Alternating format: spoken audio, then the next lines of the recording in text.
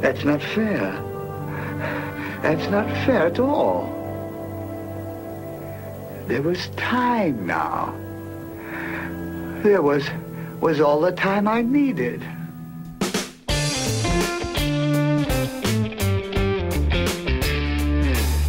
Hello, everybody. It's that time once again. See what I did there? Welcome back to the ROI Podcast, presented by the Kelley School of Business on the IUPUI campus. I'm Shane Simmons, and sitting beside me is Phil Powell, Associate Dean of Academic Programs here at the Kelley School. Phil, you ready to do this today? Shane, it's indeed time. I hear we're talking a lot about time today. It's a lot of time and a lot of ways you can use your time to your advantage. And you probably picked that up from the Twilight Zone opening that we had today. But when you know how to manage your time, you can really accomplish a lot of things personally and professionally in your life. Now get this, Phil. This is some interesting information here. According to research that was put out by Salary.com, the average office worker admits to wasting 1.7 hours per day. That's a lot of time and a lot of revenue when you add that up. I mean, Shane, that's 20 to 25% of a workday. Well, we've got a treat for all of our listeners today because our guest has studied time management extensively, and you're going to get a ton of value in this episode that could ultimately change your life and the way you look at time. What galvanized my interest in time management is precisely what you said. We all have the exact same amount of time. So when you meet people who are doing amazing things professionally, and yet who also seem to have great personal lives too, I mean, they're not making those harsh trade-offs everyone thinks are required to succeed. It's not because they have any more time than the rest of us.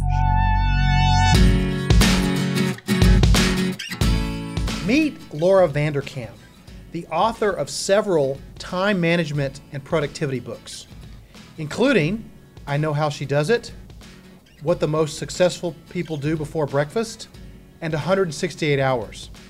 Her work has appeared in publications including Fast Company, Fortune, USA Today, and the Wall Street Journal. And she's also been featured as a TED Talk speaker.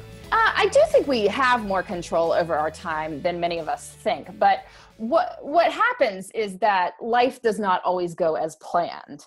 And so what people get frustrated by is like, but I allocated 15 minutes to this thing, and then lo and behold, it took 30, and now the rest of my day has gone off the rails, or something came up. Imagine that. Stuff comes up in life. Who would have thought?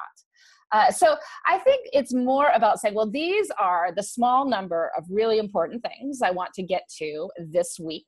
I think about weeks, which is 168 hours, 24 times 7. And here's roughly when I think those things can go. And here is all the open space I leave in other periods of time to deal with all that stuff that comes up, and when things go longer than planned. So Laura suggests breaking your time down into weeks. This way you can take a more holistic view of your calendar and organize it in a way where you make time for those last-minute things that may come up, or even those distractions you know you'll have, like checking Facebook or Twitter, or somebody walking into your office and having a great conversation. And we all do those things. I mean, let's be honest. And I think that's a great idea, as she mentions, because it's okay to have distractions. It's normal. But you have to work that into your time so you can ensure you're not going over the, allotted time that you may have gave yourself. But I'm interested in hearing about a super successful person who does this. Does she have some sort of example? Yeah. And Laura shared one story that stood out to me in particular, Shane. I recently interviewed a man I'm writing about in one of my next books, who has a really high up position in his company, and he's managing teams across multiple countries. And when I tried to interview him, I was, assuming I'd be given like a 15-minute window someday, 3 weeks from now, that he happened to be free. And he was basically like, oh, no, the rest of my week is free. Wherever you want to talk would be great. I'm like, how on earth did that happen? And he was basically said, I don't like scheduling a whole lot of formal meetings. What I do is I have people who work for me who are very, very good at what they do. They know they can always run something by me, but I set very clear objectives, and they know that they need to meet that, and they will ask me if they have any questions. They can call me at any time. We don't have to set a formal meeting. It's just they're welcome to, call me whenever they need something.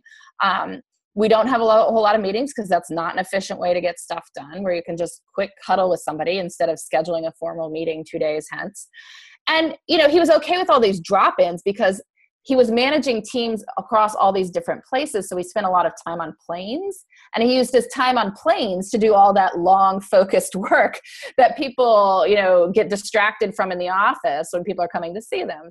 One thing Laura says these great time managers have in common is that they know what tasks are the most important.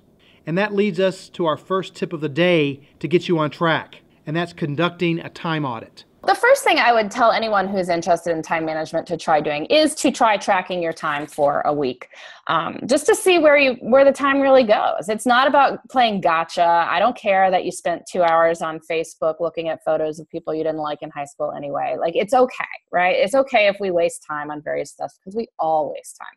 It's just about saying roughly, well, where does the time go? Am I happy with that? Do I like that? If so, awesome. If you're not happy with particular aspects of it, then, well, what could I change? Where is the open space?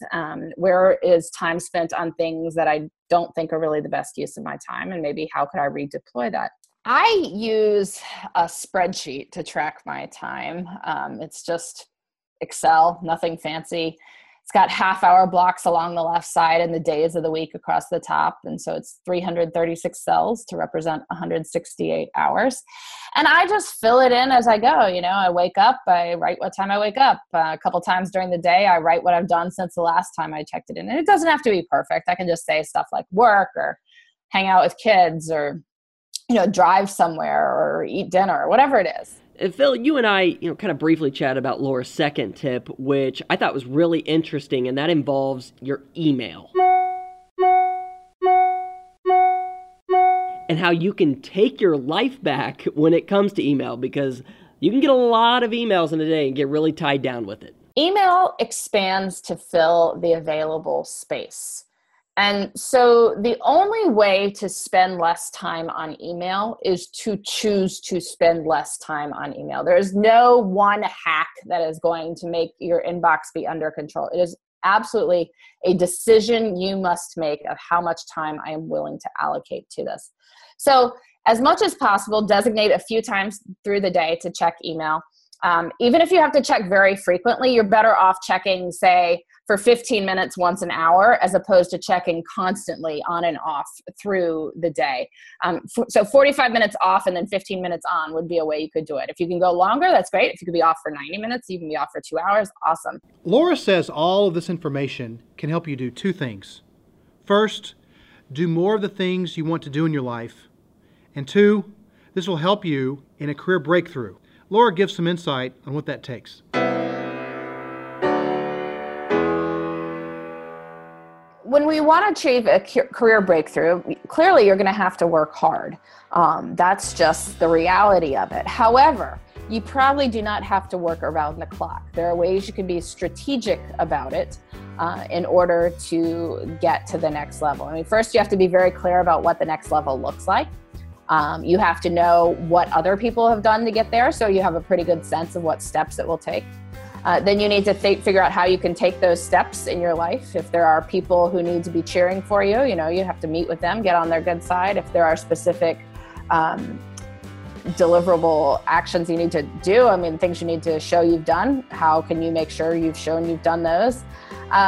So those are all things you can do, letting people know about your accomplishments. But if you actually plan your work weeks and think through what are the important things I need to be doing to get this stuff done, it won't take you 100 hours a week. I'm pretty sure that you can get to the next level working 40 to 50 hours a week if they're done smart. So it's really about making sure you're not wasting time on stuff that doesn't matter. It's about making sure that you have planned your weeks in order to find space for your professional priorities. Well, to everybody listening out there, this stuff can really change your productivity levels, your happiness, and ultimately the life that you live. So to recap, Laura says, conduct a time audit, see how you're spending your time and where the gaps are, spend less time checking email, develop a system to where maybe you only check a few times every 3 hours. That's something that you can work out yourself. And then finally, break your big goals down into daily tasks. That way you can start accomplishing a little bit every day. That way you're working up to that final goal that you're wanting to achieve. You know, Shane, these simple tips will allow our listeners to take command of their day. And when you are able to take command of your day, you feel more on top of things, and you're just happier overall. Well, with that, we are going to wrap up this episode of the ROI Podcast. I want to thank everybody for listening to the show, and we definitely want to thank Laura Vanderkam for taking some time to chat with us today. What a valuable insight that we really gained here on this episode. And of course, you can find her at her website, lauravanderkam.com. Vanderkam spelled VANDERKAM.com. And definitely check out some of her books. Don't forget, you can stream or download the ROI Podcast on iTunes, Google, or wherever you get your podcasts.